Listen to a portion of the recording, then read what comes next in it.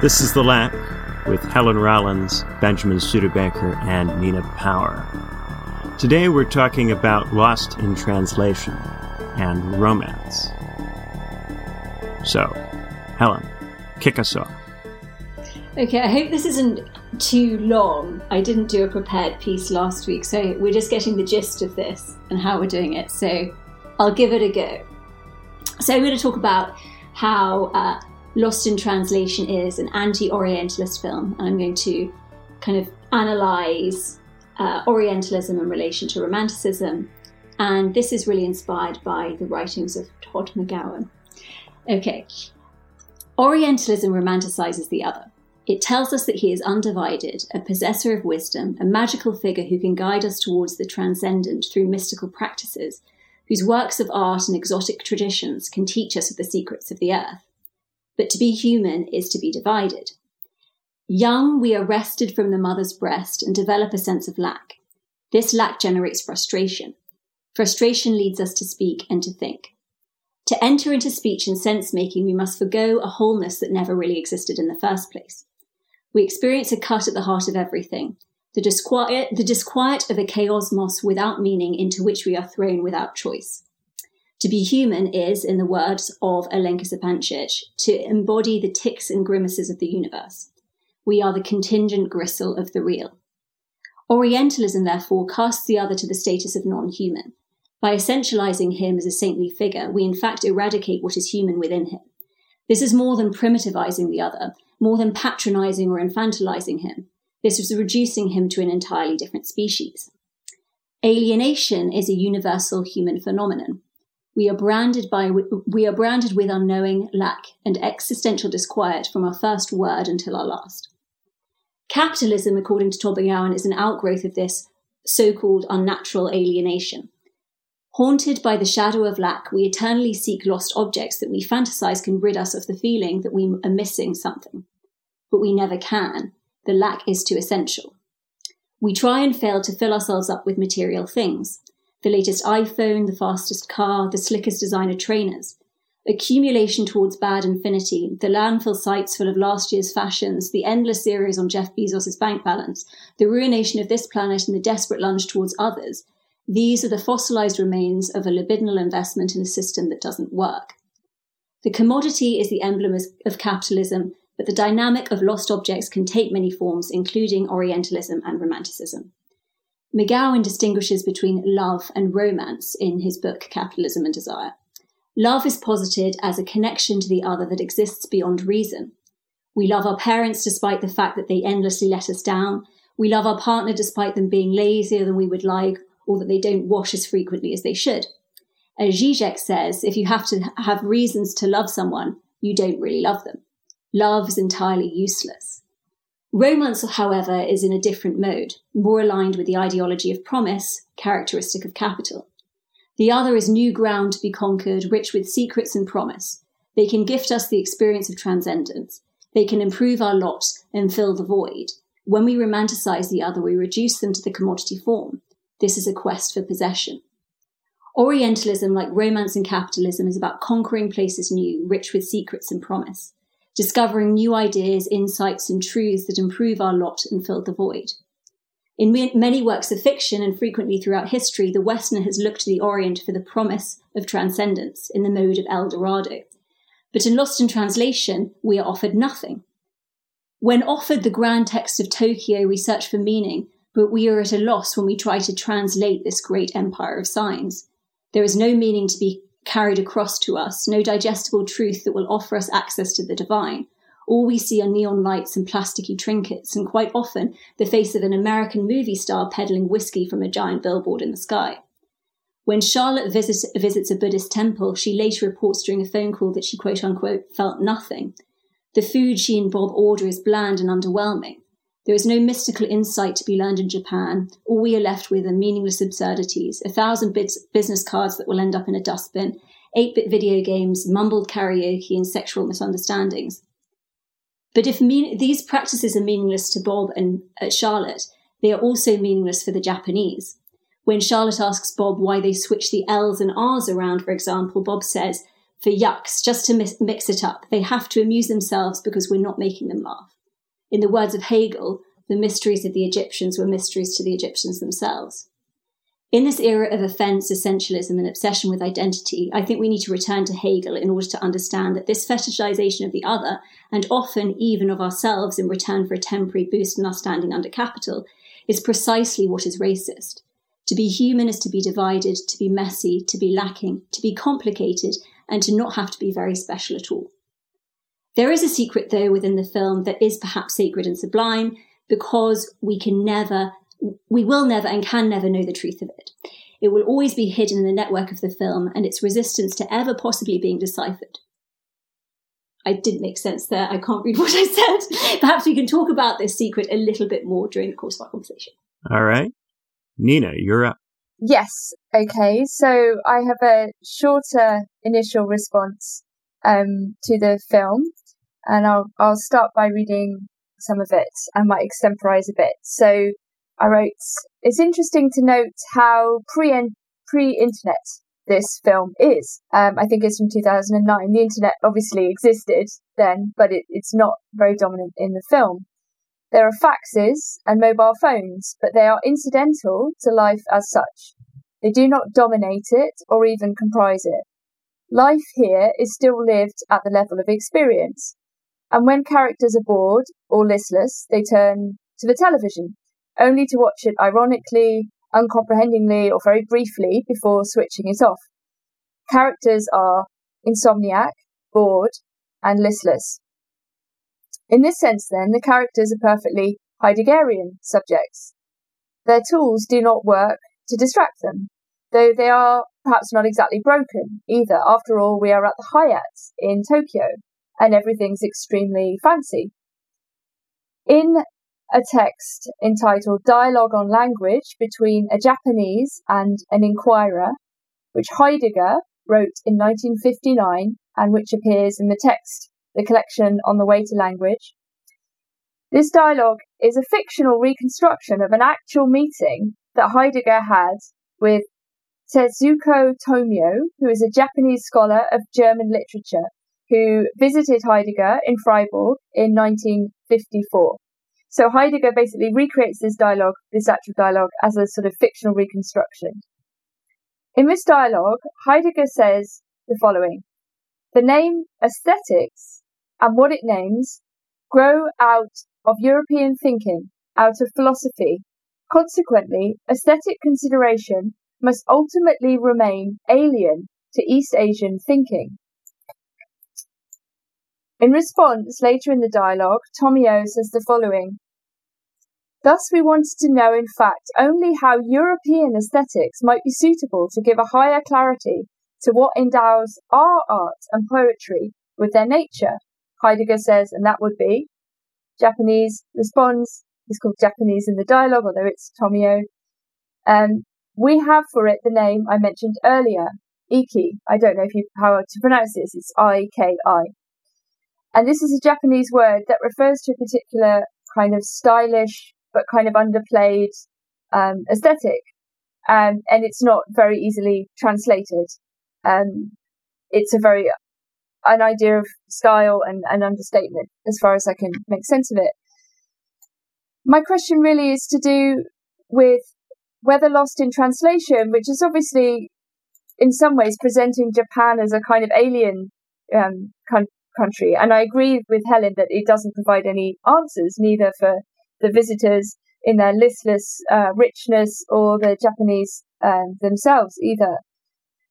Whether kind of Lost in Translation is sort of recreating the same sense of incommensurability that is present in this discussion, this dialogue of aesthetics between Heidegger and Tomio, and how this might relate then to the question of the kind of global, in terms of the kind of, one of the other things they're discussing in the dialogue is this kind of spreading of the kind of the Western, the negative aspect of the West, let's say, across the globe. You know, whether we talk about that in terms of capitalism is not a particularly Heideggerian term, but nevertheless, this idea of technology, clearly Japan then and now is a very, technologized country, when we can see all the other different toys and different kind of machines that are at work, from cameras to karaoke to game machines and so on. Whether there is any form of kind of resistance, let's say, in this kind of incompleteness or this incommensurability. And on the point about perhaps the Heideggerian categories, which are very, very central to his work in Being and Time, particularly boredom, but also insomnia. These are very Blanchottian Heideggerian categories. And it's in boredom that Heidegger says that in radical boredom, let's say, which is when we are no longer distractible by specific things, but we enter into a state of pure boredom, like we're bored with the world. And Heidegger says it's in this state of radical boredom that we understand, on some level, our kind of deep openness to possibility. That actually boredom is very instructive. There's something very interesting about boredom at another level, because it demonstrates to us that in a way we are capable of almost choosing anything to do, because we're in this kind of emptied out state. And I think the characters enter into this state of listlessness. They have this kind of incomplete relation, as all relations are. It's a very kind of asymmetrical relation in terms of height and age, even though they're both Westerners or both American. And yeah, I suppose that kind of, on one level, we can see this film as quite a sort of hipster film, right? I don't particularly like this film. I never liked it when it came out. I found it kind of obnoxious in that kind of like almost Vice-like way. This idea of the kind of, her husband, Charlotte's husband, is something like a Vice photographer. He's like that kind of character, which is very of that age of the some 90s and 2000s. And the kind of worlds of fashion and this kind of, this studied indifference to things in a certain way, and the way it's filmed as well is filmed relatively cheaply, but it still kind of has this fashiony, could care less atmosphere. But I think by reading it through these kind of Grundstimmung, as Heidegger would say, like these grounding moods like boredom and anxiety and insomnia, all of which reveal these kind of deeper truths of our human condition, the fact that the possibilities are presented to us and we want to flee from them, and perhaps romance is precisely the place where we would flee from these kind of terrible, burdensome, anxiety-inducing questions. The fact that we don't know what we're doing, as Charlotte says, I don't know what I'm doing. I don't know what I want from life. Does it get easier? She's struggling with her kind of the meaninglessness, the nothingness of her own existence. Leave it there. Cool. All right, so now it's time for me. Lost in Translation initially draws us to the ways in which our American travelers find Japan too foreign. Bill Murray's character struggles through filming an advertisement for whiskey because he can't understand the director, and his translator only gives him a fraction of what's being said. But under the surface, the real problem with Japan isn't that it's different, it's that it's the same. Murray does a photo shoot, and while he can barely comprehend the photographer, it's clear that the photographer just wants him to do poses out of famous movies. 007? It's bad enough that Murray has to do this crap in America, but now he has to do it while missing every other word. Scarlett Johansson's character asks Murray what he's doing in Japan. He tells her he's getting paid $2 million to endorse a whiskey when he could be doing a play somewhere. The play could be anywhere, really. The problem isn't Japan, it's what Murray is in Japan to do. And meanwhile, both Murray and Johansson are stuck in marriages that make them feel extraneous. Johansson's husband brings her along, but never spends any time with her. When she tries to go places with him, he lets her along reluctantly. And Murray? He tells Johansson that his wife doesn't need him, his kids don't need him, he's just in the way. These people feel stuck, and they want an adventure, but Japan isn't giving them anything different. It's just giving them a more challenging version of the same old thing. Murray's wife sends him carpet samples in the mail, for Christ's sake. Of course, once Murray and Johansson find each other, they give each other a way out. When they're together, Japan suddenly becomes romantic. After one exciting night out with Johansson, Murray tells his wife he'd like to start eating Japanese food. We are offered romance as a dynamic, exciting alternative to the drudgery of work. It's an offer that has its appeal even for rich and famous actors who find themselves stuck making whiskey commercials. But if we enter relationships principally because they're exciting and new, they lose their luster once they get stale. Aristotle makes a distinction between leisure and amusement. For him, leisure is time available for activity that has intrinsic value. We use our leisure to do the things we believe really matter for their own sake. Amusement, on the other hand, is a way of conserving and restoring energy. It's a way of preparing to return to work, and therefore it is instrumentalized in the service of work. Sometimes we go into relationships because of their intrinsic value, and other times we go into relationships as a way of making the rest of our lives bearable. Very often a romance is an escape from an intolerable situation, and when a relationship is used for that purpose, it becomes a new version of the prison from which we hope to be liberated. But it's not just relationships. How many narratives are written about kids from small towns who get romantic ideas in their heads about big cities, fancy universities, and high-powered careers?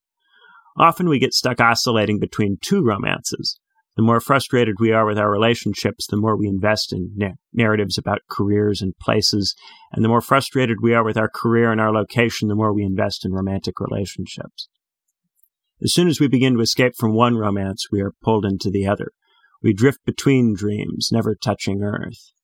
Lacking meaningful social roles, we fill the void with relationships. Lacking meaningful relationships, we fill the void with roles. And so even Murray, a man who can make millions of dollars in one measly little trip to Japan, can't find the time or energy to do his play. All the money in the world can't buy leisure if we can't tell the difference between leisure and amusement. In practice, how can you tell? What's the difference between a relationship that really matters and one that is all about filling a void? Is there a difference in the first place? Or is that just another story we tell ourselves to justify doing the same old thing? All relationships surely are a way of filling in the lack, but some of them help us find ways to do things that are really meaningful, and some of them keep us chasing our tails. To judge which is which in real time, while in the thick of the emotions which grip us, that requires wisdom which for many of us will only come through hard experience. Are Murray and Johansson's characters wise enough to get it right this time, or are they making the same mistakes they made with their spouses? Forget about what Murray says to Johansson at the end. That's the real mystery at the heart of the film. It's hilarious. I was just going to mention it. That's what I was getting at the end with the paragraph at the end, or the throwaway comment about the secret at the end, where he whispers and you never can know what he said. And it's the fact that, you're never ever going to be able to know. Maybe the actors don't even know. Maybe it was nothing. Maybe it's just moving his mouth. That maybe is the only thing that gives it some, like... I did look up all of the theories. There are lots of theories about it. Maybe Benjamin read those too. It's even on the Amazon. You know, if you watch on Amazon Prime, they have these little trivia down the side, which are often like really distracting when you pause the thing. And it suggests that perhaps he says, I mean, not that it matters, in fact, and perhaps we shouldn't even speculate on what it is, but people have slowed down the footage and, done fine work on the audio, and that, all of this kind of very forensic, granular sort of attention to detail. And the idea is that he says something like, next time you see that man, tell him the truth, or something like this. That's one theory, as in about her husband, as in to say, like, maybe it's not working. But I'm sorry, I've been... No, but it's just interesting. There we go. Everybody gets a huge amount of enjoyment out of researching it, fiddling around with the footage, trying to discover, because that's all there is. There's the pursuit of the secret rather than discovering it. There is another secret, isn't there, when she goes on the train and she ties the secret around the tree, because that's another gesture. So I think there's that secret too. It's crazy to think she's probably about 18 years old at the time of the filming. And obviously, you were referring a little bit, Nina, to the sort of aesthetics, and there's also the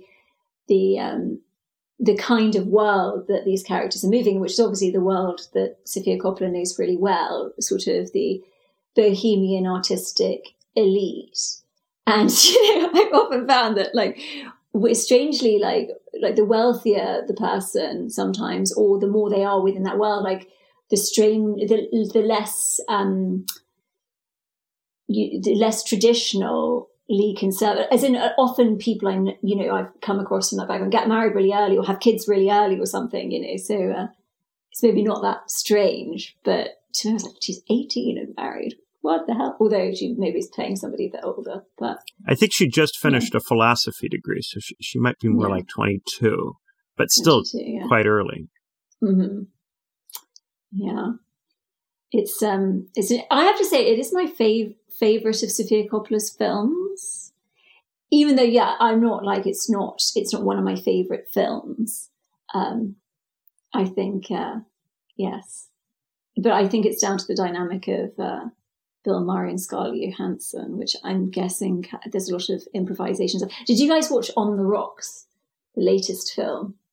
I haven't seen that yet. By Sofia Coppola with Bill Murray and Rashida Jones, and the dynamic between that pair is not the same. But yeah, I like, maybe we should dive into discussing some of the stuff that you were saying, Nina, about, you know, questions of like translation and the potential for universality at all. And yeah, because obviously translation is a big theme in this movie. Yeah, I mean, I think in the kind of Heidegger dialogue, they're talking about the same thing in a way. That's, you know, that's kind of what I was trying to say, like about the possibility or impossibility or the incommensurability about trying to impose these kind of categories or concepts onto different frameworks, right? So the Western category of aesthetics, you know, and the film is also about judgment. I mean, Scarlett Johansson says, you know, oh, my boyfriend thinks I'm really snooty, you know, like I'm too judgmental. She says, I'm mean to Bill Murray's character. She obviously is laughing at the blonde woman who's portraying the, you know, this sort of airhead actress, you know, very obviously playing that kind of role. And so, and you know, Scarlett Johansson sort of dresses down, you know, she doesn't feel the need to kind of parade her figure. Although there's an extremely gratuitous shot at the beginning of Scarlett Johansson with her sort of see-through peach pants on the bed, which I think probably seemingly every director who ever directs Scarlett Johansson has to have some gratuitous shot of her. You know, think of the Woody Allen film and many others. You know, it's a kind of somehow that people feel compelled to do this to her, regardless of whether they're men or women, I suppose. And that's very true.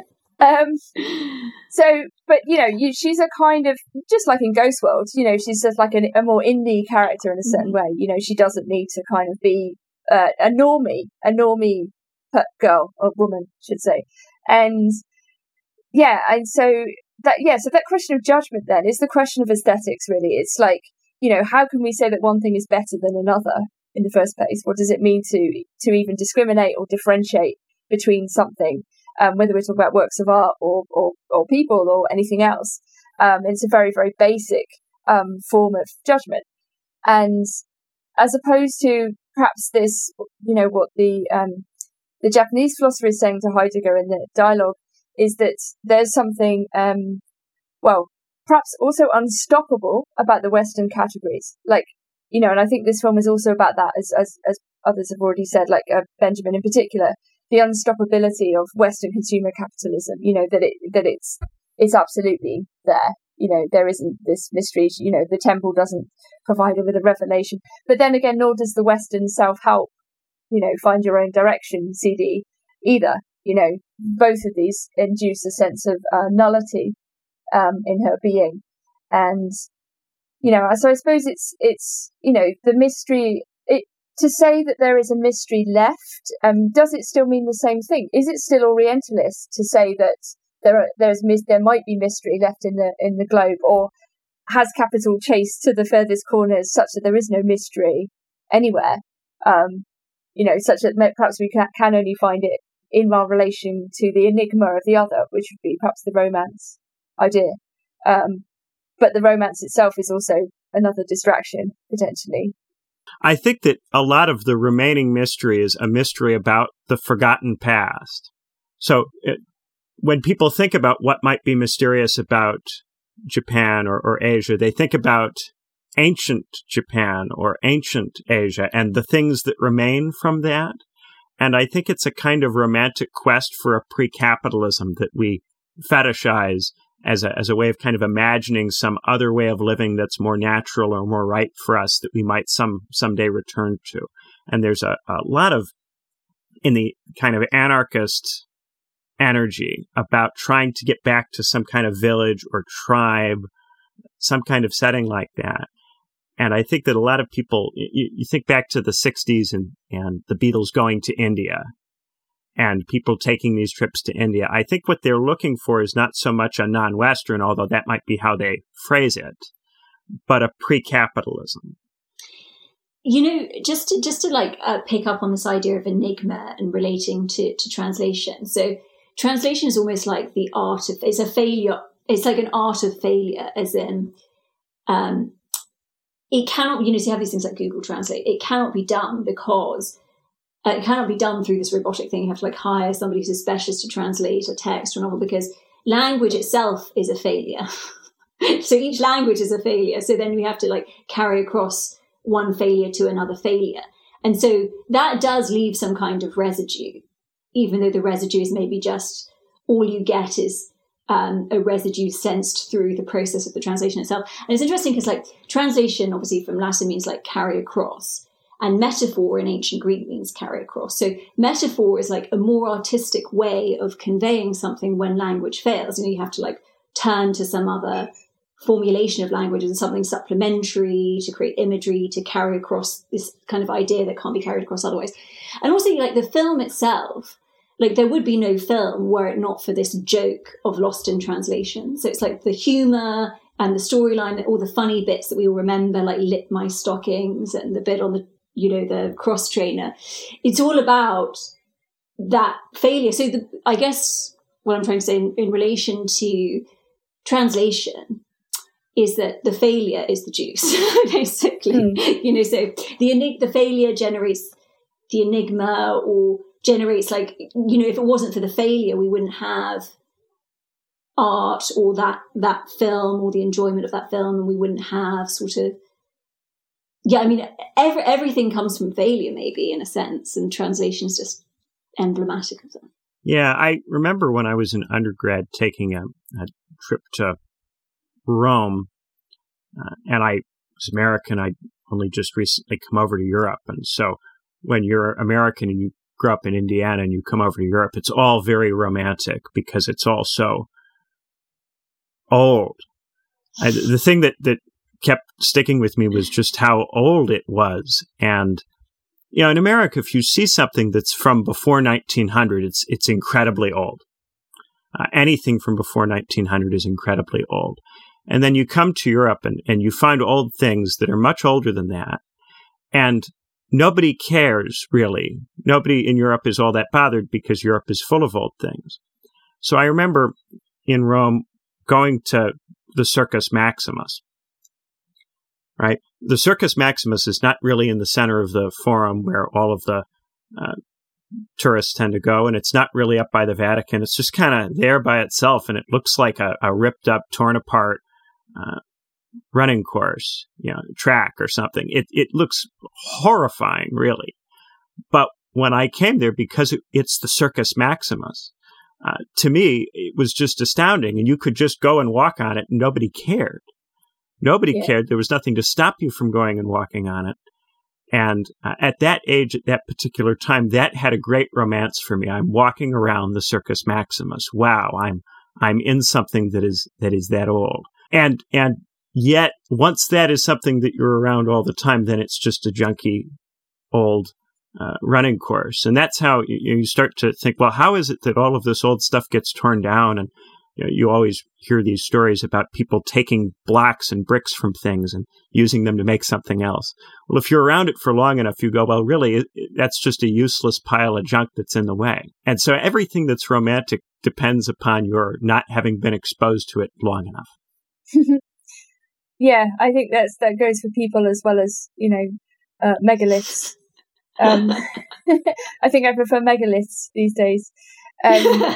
Having grown up around a lot of prehistory, in Wiltshire, where I grew up, with Avebury and Stonehenge and Long Barrows and Silbury Hill and these kind of very mysterious, actually, still, there's the largest man-made mound. They just sort of spent years making a mound of earth for no reason, that anyone can understand why they did it. And it's just it's still there. It's just this massive pile of earth with grass on it. And it's wonderful, right? It's like you don't even need to take psychedelics to enjoy it, though. You know, you can do that too. Same as the Circus Maximus. I recommend doing that. But you know, you can just stand there and sort of be overawed by this pile of earth that a collective number of people, you know, were they even human in the sense that we understand today, right? But prehistorical people did this thing, you know, that would have required some form of language, some form of communication, presumably some form of shared understanding. You know, this is presumably before relations of employment as we would know them. You know, we assume some sort of community effort. No doubt, probably children were involved, and yeah, there's something almost stupid about mystery in a way. I think, like it's sort of, you know, its absence of meaning is stupefying and stupid in a certain way, and yeah, because this is just to pick up also, I think, you know, about like the Circus Maximus thing, and obviously my intervention at the beginning is quite critical of romance, but like we can't do without romance, and almost like romance is inevitable because we overvalue things because we're speaking subjects. And so like people end up in psychoanalysis often because they've stopped desiring, and like desire is really like what drives us, and obviously desire relies on some element of promise in the future. I guess within the psychoanalytic frame, it's just about whether you're being held hostage to that future or whether you can enjoy yourself and continue to desire despite not having something, and despite the knowledge that romance doesn't really the thing that you romanticize about will never actually bring you the thing that you fantasize it will, because we're obviously always haunted by lack. Lacan has this phrase, do not give way in terms of your desire, which, you know, has a sort of ambivalent meaning to it, which is both do not let your desire pass, as in like yield to it on a road. If you have a road and you have a yield sign and you yield and it goes past it, don't give way to it, don't let it pass you by, but also don't give yourself over to it, because that also, you know, is going to lead to sort of disappointment in, you know, going after some romantic object that then, you know, ends up failing you as well. And I guess it's sort of like, how do we manage living in a world where we need that kind of romantic element. We need future or promise. We need to libidinally invest in things, but also in the knowledge that it can never really. Maybe it's just lowering the stakes from sort of this transcendent possibility of some promise or magical object or whatever to, yeah, it could be nice. And also maybe turning our gaze from like some future romantic thing or past romantic thing to sort of being, you know, finding romance in the here and now. Yeah, I mean, there's a kind of Heideggerian point here too, which is also to do with the project. You know, it's like we're futural beings. We're projected into the world. We're sort of thrown into the world, but we also throw ourselves forward in terms of the project. And the project only makes sense in light of our finitude, which is our own most possibility, right? No one can die for you.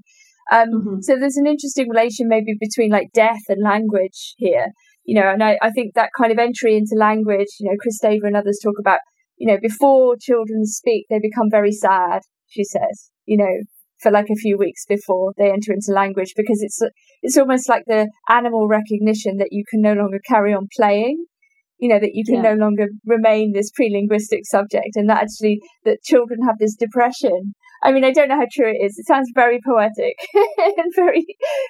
I was going to say, there's a phrase that I've always wanted to know who said it, because I have it in my head and I know I didn't make it up. And was it Kristeva? The birth of the word was the death of the world. I don't know. That sounds very like. Yeah, I'll research it for you.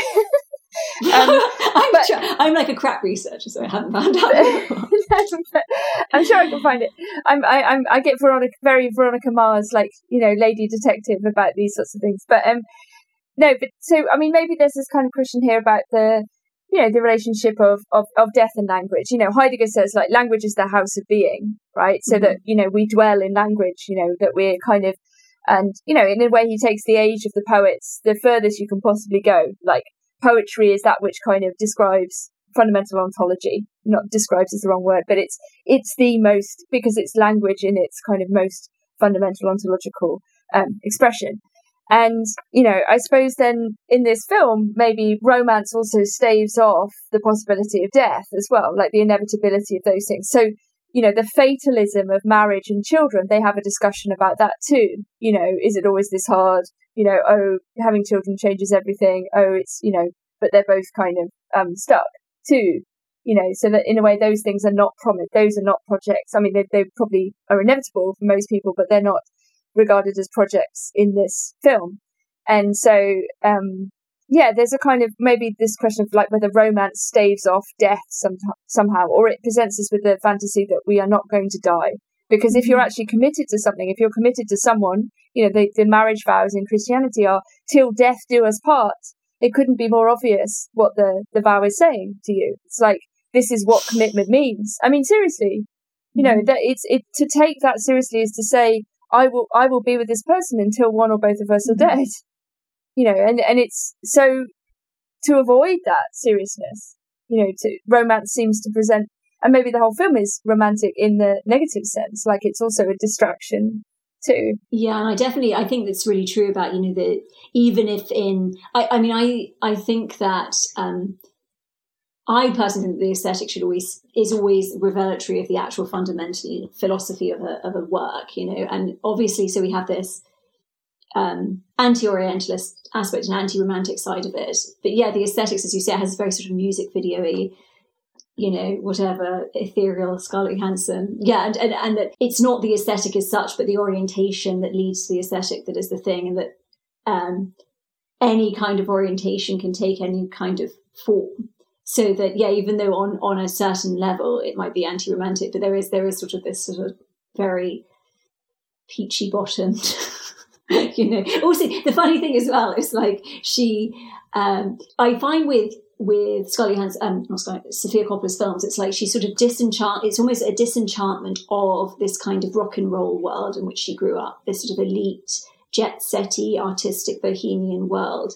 And it's very depressed. It's revealed to be very depressing and tragic, you know, which it absolutely probably is. I think Somewhere is like a very, very depressing film. But at the same time, it has a certain enchantment to it. Like in Somewhere, he's sort of staying at the Chateau Marmont. And, you know, we all sort of, you know, I think I was, you know, in my early teens when this film came out, you know, you sort of fantasize about being this sort of figure in a you know, it does have a sort of very, just maybe even just in terms of the content, in terms of the types of characters, in terms of that world, it has a romanticism to it, despite it being, you know, it kind of makes me think of sort of 19th century, you know, women on the, you know, we'd all love to be that sort of like, oh, help me, please, in a certain way.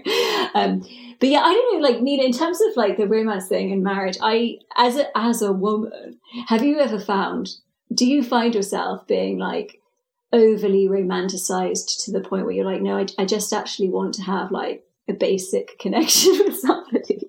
I don't know. You mean do people project their fantasies onto me? Or yeah, I mean, I don't know if it's like a woman versus man. I mean, I'm actually not into this sort of like gender difference things, except for like occasionally when it's just like interesting to converse about it.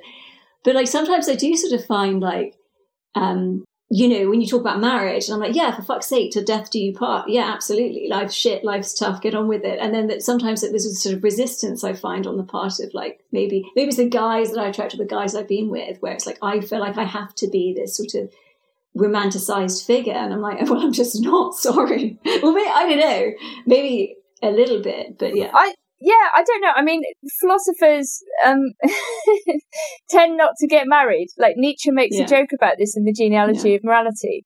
You know, and he says it's the only one he does is Socrates, and it's ironic because his wife is so annoying that he has to spend all his time talking to young men. So there's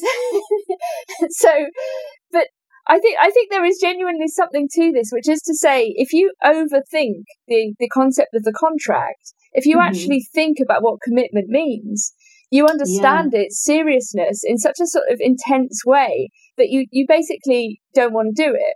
You know, that there's something kind of, you know, because it almost means too much, you know. Is that why we have to... Go on. Sorry, go for it. I was going to say, is that why people have to spend outrageous amounts of money and wear ridiculous clothes and get ridiculously blind drunk on the day? But this is also a problem because it's also that romanticizes the day. right? Yeah. So the marriage is not the romance of the wedding, and the wedding is always for everyone else. This is the other thing that people don't understand. The wedding is a public declaration to say, you hold me to account because I've publicly told you that this is my commitment, what my commitment looks like. It's not a party for the bride and groom. In fact, if anything, the wedding should be horrible for the bride and groom, because of the level of seriousness at which you're publicly communicating to the community your intent, and to say, this is what I want you to hold me to. Mm-hmm. But that's, of course, not really how most people think of weddings. I know. Maybe it's because there is the scene in the film with the wedding. She sees the seriousness of the wedding ceremony, actually, when she goes somewhere else in town and she sees the bride. And she's visibly moved. She seems shocked by this scene, actually. Mm-hmm. Yeah, and also when you talk about the sort of till death do you part in relation to her unhappy marriage herself, it's quite a thought that at, say, 22, yes. And if marriage does have that, symbolic value, then breaking the vows and divorcing and stuff carries a huge weight as well. A sort of infinite weight, forever weight. Yeah, absolutely. Yeah, although I think that ultimately you can't really avoid it. Yeah, because even if you don't marry a person, what do philosophers and academics do? Well, they marry a discipline, right?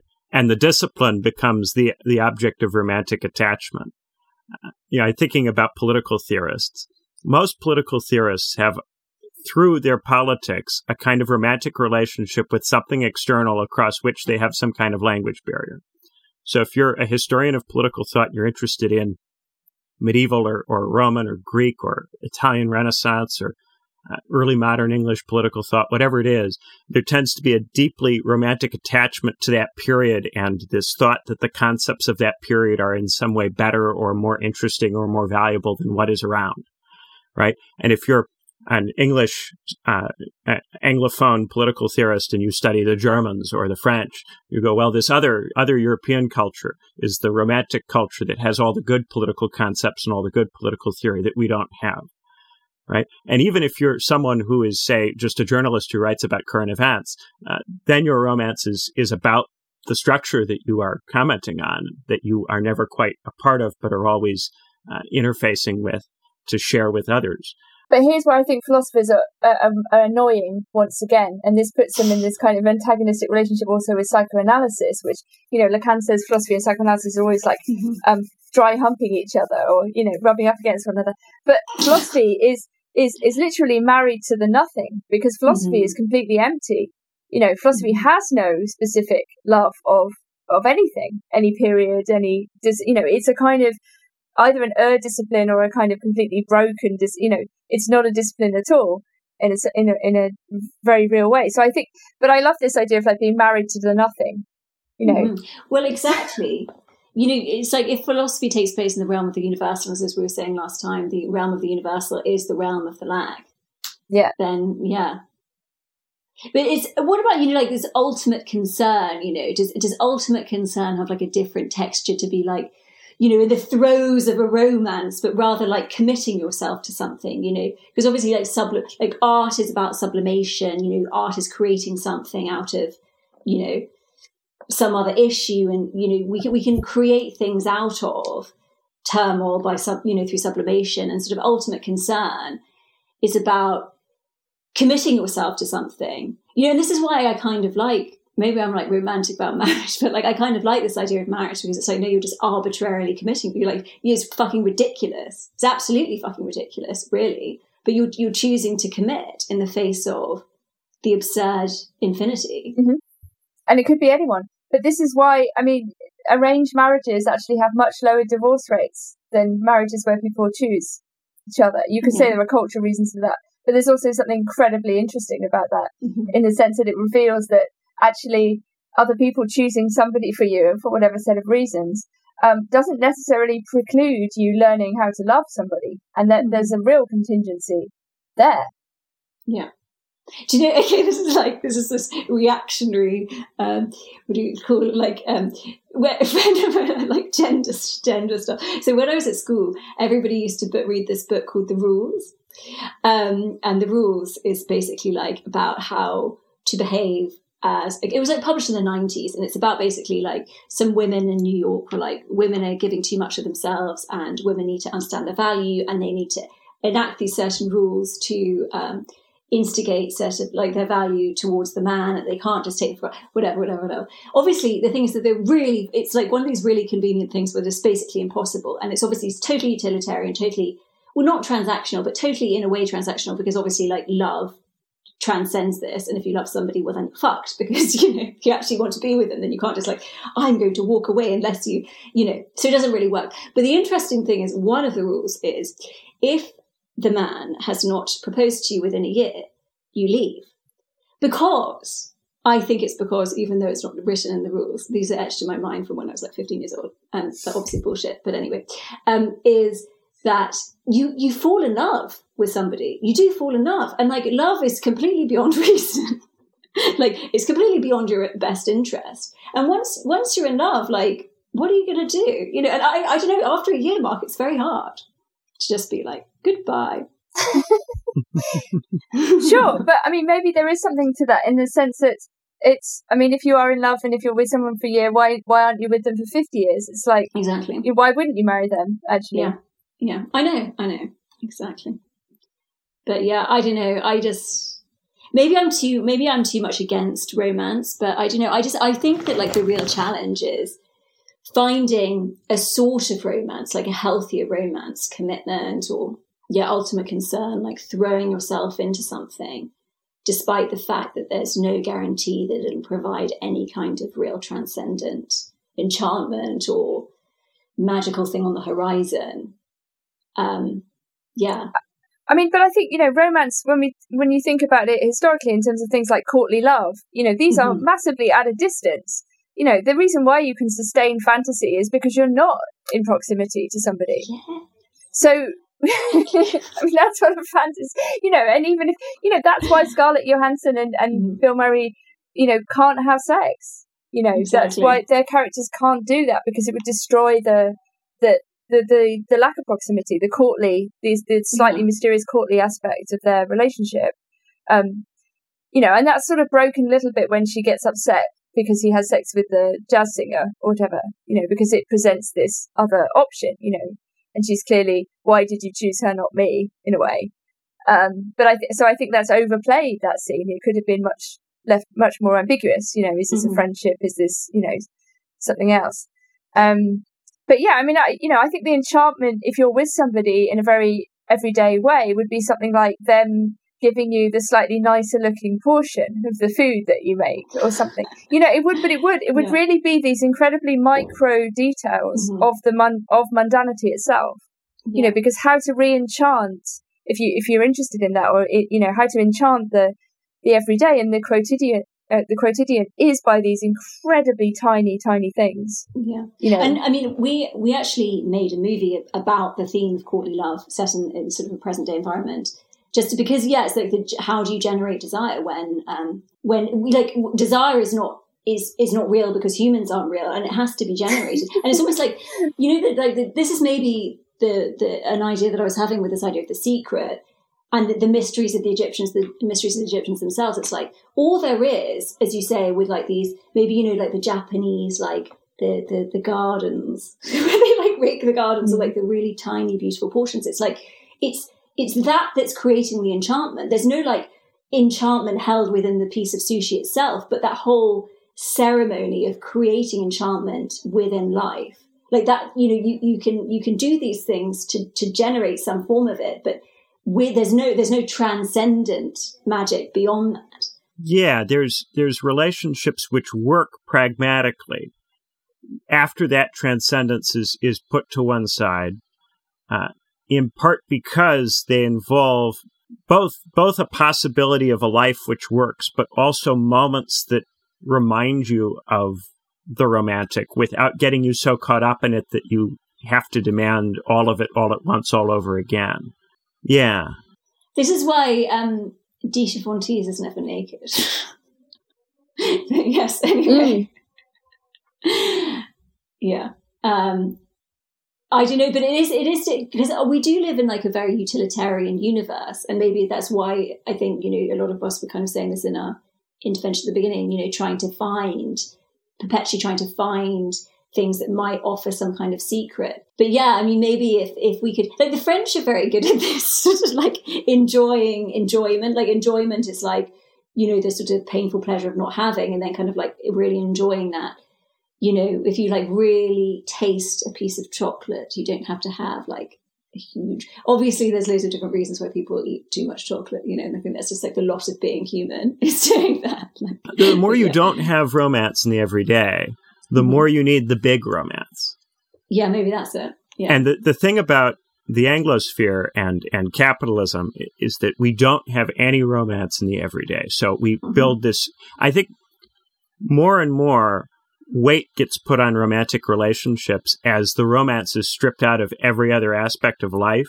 And so it becomes hard to even think about marriage and relationships outside of this romance. And so when we think about something like arranged marriage, or we think about marriages that are done based on economic factors, there's almost a revulsion in our society to these previously ubiquitous ideas of what marriage and relationships are about, because we have nowhere else to put romance, really. A few of us get lucky and manage to have some kind of romantic entanglement with whatever it is that we do for a living. But for most people, that's not there. So the philosopher is free to not get married only because the philosopher is married to philosophy. But for most people, to the nothing. Yeah, to the nothing, right? But for most people who don't have something that they are doing with their life that has that pull, the only place for that energy to go is in other people. And so we have this culture around relationships, which is increasingly obsessive and controlling as people try to milk the romance out of the stuff. And the harder they try to grasp it, the more it flees from them. And I think that's why we have so much frustration around relationships. And you turn on a pop radio station and it's just miserable songs about relationship failure. And that's really insofar as we have a universal that's commercial, that's the universal that's commercial, because that's the experience which is most common. The most intense experience which most people in a heavily capitalist society have is the experience of trying to find the romance that's missing in their life in a person and failing to do that. And I actually think it's the failed romance that's necessary in that age, because the romance has to fail to sustain the fantasy that it could have worked if it had worked. So it can't work because it just doesn't. There's no transcendence. So you have to keep shooting yourself in the foot and generating this illusion that there would have been a fantasy were you just contingently to have stumbled on the right one. And maybe that's what I was kind of saying about, like, right now. I just find it really annoying because I always feel like I'm in these romantic entanglements that I'm just like, for fuck's sake, like, just get on with it, because it's almost like the realm, it has to be impossible. It just has to be, and but what's the it in the get on with it? What does the just it? Like, just live together, work together, create something together, just like live your life, and it's nice along the way. But it's always sort of like, oh, this is impossible. Oh, no. Like, I don't know, maybe I end up in these relationships. Maybe this is way too personal. I should be like, this is a philosophy podcast, sorry. But, yeah, no, but the point being is that, like, romance requires, so funny enough, this other film I'm working on is we've done a thing of like, it's like Aladdin, but a Freudian Aladdin. And it's about the fact that the insight is that the main character has to realize that his desire is to fail to sustain the fantasy, that there is a fantasy. Because were he ever to get the fantasy, he'd realize that it wouldn't work. So he has to sustain a fantasy to avoid the mundanity of every day, because then a fantasy could still exist if it fails. But if it doesn't fail, as in if he gets the thing that he thinks will give him the fantasy, he will also be disillusioned of the fantasy. So, yeah, just back to Benjamin's point about, like, all this romance music that's, it was so just impossible. It's like, that's what romance requires, is this sort of abject, constant impossibility and failure. But I think, there's something where we have to find a way of, like, sustaining desire, admitting that it's not going to work. But yeah, that if we're caught up in the cycle of, of desiring a fantastical romantic possibility out there to distract ourselves from our everyday, it has to constantly keep failing, because if we were to get it, we would recognize that the fantasy was failing. So if we still are engaged in this sort of romantic mode, we either get it and we're melancholic or depressed, or we don't get it and we're like, oh, but at least it's imaginary still out there. We need a more even distribution of meaning. Yes. We need more things to have a little bit of meaning instead of one thing having all the meaning. That's what's gone wrong. True. The more we squeeze meaning out of things, the more we have to concentrate it in one area, and then we become hyper dependent on this one thing, and that thing becomes a narcotic. I think there is this theology of the one, right, in the contemporary romantic thing, but at the same time, that's sort of running alongside, of course, this absolutely mutually self-exploitative interchangeability of the kind of app type, Oh yeah, and people then trying to the polyamory move, but that's still putting all of the romance on relationships. It's just trying to have multiple people supply to you what one person will not sustainably supply because you ask too much of them. Yeah, but I think the app thing is, it's kind of also like this idea that the worst thing in the world would be to catch feelings. Don't catch feelings. Yeah. It's like what, because caring about someone for who they are is bad. There's something so kind of, prophylactic at the level of emotionality. Like, oh, you can have sex, which is obviously very intimate with somebody, but you can't care about them as a person. Yeah, I think, I was making this point a few years ago, and I don't know if it still stands, but I think that like Me Too speaks to the fact that, okay, a lot of it is talking about historical rapes and historical how bad it was years ago, whatever, and how it's changed now. But I think people feel more traumatized around sex today, and more, because rape is sex without fantasy. Like, sex requires fantasy because it's traumatic. And if you're not engaged in the fantasy, then it's profoundly horrifying. And I think that, like, in this age, like, it's not a neutral subject. Like, it's extremely complicated. And when we like analyze what sex is in relation to the psyche and stuff, it's like the confrontation with the void. And so, as you say, like, there's sort of this world where it's all supposed to be fairer and nicer and can I have your permission. And I think actually people are feeling more traumatized. They find it more traumatic now. Though the past is not the solution either, Yeah. And I think, I like Benjamin's idea of finding meaning in multiple different places. It's like, when I was recovering from like being a horrible addict and being very sick, I found I had to basically re-enchant the world for myself, because the thing that I was depending on to sustain myself was obviously incredibly self-destructive, and I couldn't go on without killing myself, basically. So I had to kind of reinsert desire back into the world at this kind of cosmic level, and I had to basically almost train myself into finding everything else interesting, everything else but this thing interesting. So it became this kind of almost like adoration of nature in the first place, this total kind of capitulation to the universe, almost like in this passive sense. I would just kind of walk around for hours every day and just kind of be outside. And it was like outsideness that was sort of like pouring in, but I was just receptive to it. It wasn't a kind of possessive relation. It wasn't a kind of infinite relation, where, when, if you're addicted, there's not enough of this substance in the world that, that you could have. It wouldn't matter if you had loads of it still would never be enough, because there's something infinite about that desire in a very negative way.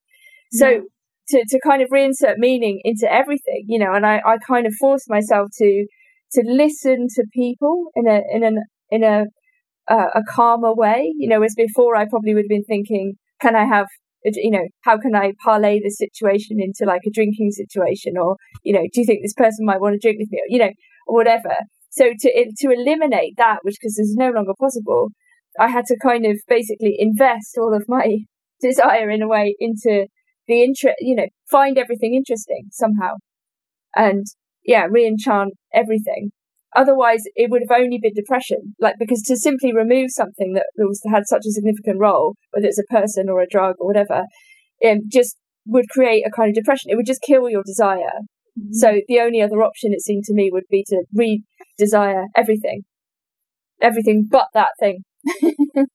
Because I like that word kind of when you use the word meaning, because obviously like meaning and speech and language are kind of aligned, and then addiction is like addiction, like not speaking, not. So I don't know if it's like it's symbolizing.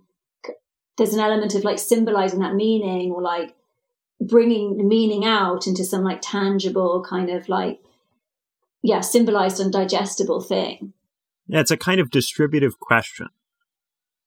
And I think that the whole structure of the society that we're living in invites us to do distribution badly. Mm-hmm. And you kind of have to rebuild your whole way of looking at the world to fix that. And I think very often people get romantic about the East or romantic about ancient cultures because they imagine that those cultures did have that kind of balance. And balance is a concept that we associate with ancient thought and with Eastern thought. And finding meaning in the little things is something that we project onto and really notice when we look at the Buddhists or the Taoists and so on. It's interesting that like the West projects this sort of cosmic balance on Eastern religions, you know, that like it's really utilitarian kind of like, if we just get to this even point, it'll all be great. It's like the Jungian thing, you know, like the cosmic balance versus like absolute chaos of Freud or whatever. There was something that I think you said earlier that really made me think about something. I can't remember what it is. I'm not very good at holding thoughts for like, oh yes, sorry, yes. Obviously there is a big thing here, which is like God is dead. You know, so obviously that whoever God was possessed some kind of transcendent meaning for a lot of people and like a lot of libidinal investment and everything. But God isn't dead at the same time. Like we still have the same mode of religiosity, but like God is distributed into like different things. You know, it's still, we haven't rid ourselves of God. Like we're still like religious believers. You know, you don't have to be afraid of believing ghosts to be afraid of them. I don't know who said that, but like that's another thing. You know, we're still like marked by that desire to have some kind of thing, object, person hold this transcendent meaning for us.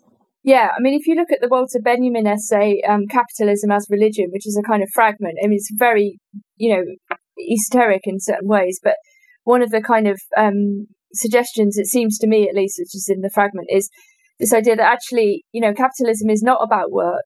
It's actually a kind of festival that's got wildly out of control. And that actually what we're trapped in is a kind of perpetual cycle of the most extreme form of celebration, right, of the machine. And he says that capitalism is like the first religion without redemption in a certain way. Yes. Like it's you know, that we're kind of trapped on this hellish sort of merry-go-round, basically, that in a way sort of has churned God into it. Like God is sort of like mashed up in the festival and in the machine. But there's no kind of there's no way out. There's no kind of let up. And I think that's very interesting if you compare it to kind of usual, you know, orthodox Marxist ideas of labour and, you know, free time and, you know, communism is free time and nothing else and that kind of thing. To suggest instead that it's capitalism that's the festival. Yeah. That's interesting. I mean, I definitely feel like, you know, we were talking a bit like about Baudrillard and people like that before, about like sacrifice and how the trouble is there's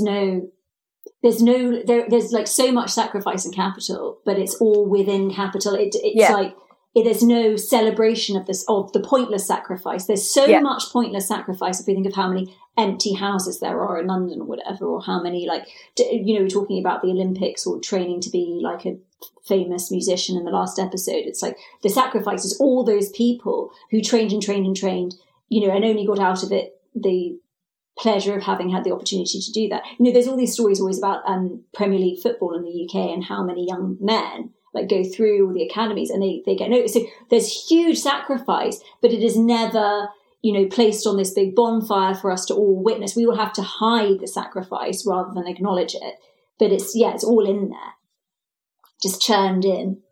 Yeah. So we are now over the hour mark, so I think we should probably wrap up. But do feel free, dear listener, to join us for the Patreon B-side episode that we are going to record next, where we'll talk a little bit about what we've been thinking about this week in a little bit more informal way. So, thank you so much for listening, and have a terrific rest of the day. Bye.